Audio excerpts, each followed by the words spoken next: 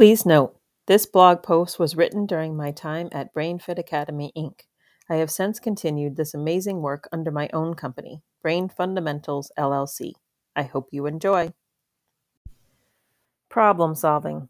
Sometimes inspiration just requires looking at things from a different point of view. Aaron Hartzler. I was sitting on the sidelines of my Brain Gym 104 class. We were on Zoom and the participants were working together to practice a few of the movements I had taught them. I was sitting off to the side, out of the frame of the camera, and observing, present in case they needed me, but giving the participants a chance to work together.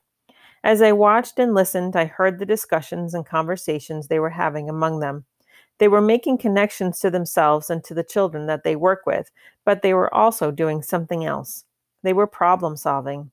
I had taught the group the movements and we had done them together, but as they were practicing them again, questions naturally came up, and the group was working together and using problem-solving strategies to figure it out.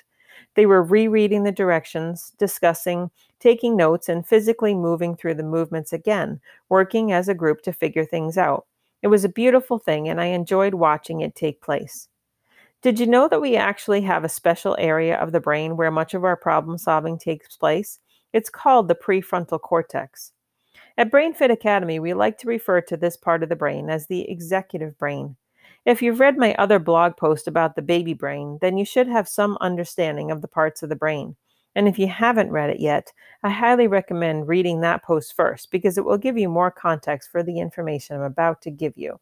Go ahead, I'll wait. This post will still be here when you get back.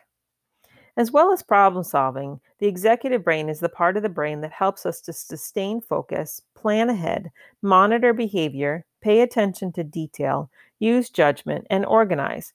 It's the last part of the brain to develop, and it has some pretty important jobs. Executive functioning has been such a buzzword in schools over the last few years. Schools and teachers are recognizing more and more that many kids are deficient in these skills, and schools have been working to give support, develop programs, and directly teach executive functioning skills. I give the schools credit that they're starting to address this need. I really do. And at one point, I was even excited to see that my son was offered a program that helped teach some of these executive functioning skills. What I've come to realize, however, is that for many kids, the lack of executive functioning skills is directly related to their brain and the way it's wired. At BrainFit, we talk a lot about a disorganized brain. When a person has many retained or active primitive reflexes and the brain is disorganized, accessing this part of the brain is hard. Many kids we see struggle just to get to the thinking part of the brain, let alone the executive part. There's just not much left. When those pesky reflexes are active, the child's brain and body are working so hard to fight the reflex activity that they just can't access the higher centers in the brain. It's not that they don't want to be able to plan, organize, and problem solve. It's that they literally can't. Their brain just doesn't have the pathways, the neural connections needed to access the executive brain. And so schools see the lack of these executive functioning skills and they do what they think they need to do. They do their best to teach skills to the kids that they are missing, which, when you think of it, is kind of ironic. The schools are teaching skills that require the higher centers of the brain, the cognitive thinking brain, to learn. Skills that are seemingly needed to help the child reach the even higher centers in the brain, the executive brain. However, if you're working with a kiddo who isn't even accessing the thinking brain, how successful do you think the teaching of those executive functioning skills is going to be? My guess would be not very successful. And where does that leave the child? Frustrated, stressed, feeling ashamed? Yes, the executive brain, the prefrontal cortex, is important.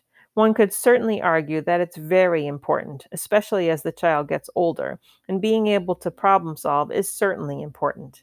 But can I ask this of all of you?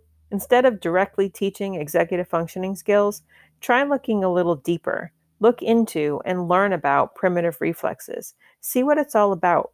Read more of my blog posts and learn. Think outside the box and maybe approach things a little differently. We do it all the time at BrainFit Academy. Approach things differently, I mean. You can do it too. It's not rocket science. Seriously, what could it hurt? And if you need help or want more information, contact us. We'd be happy to guide you toward the next steps. And ultimately, you know who will thank you? The kiddos you're trying to help.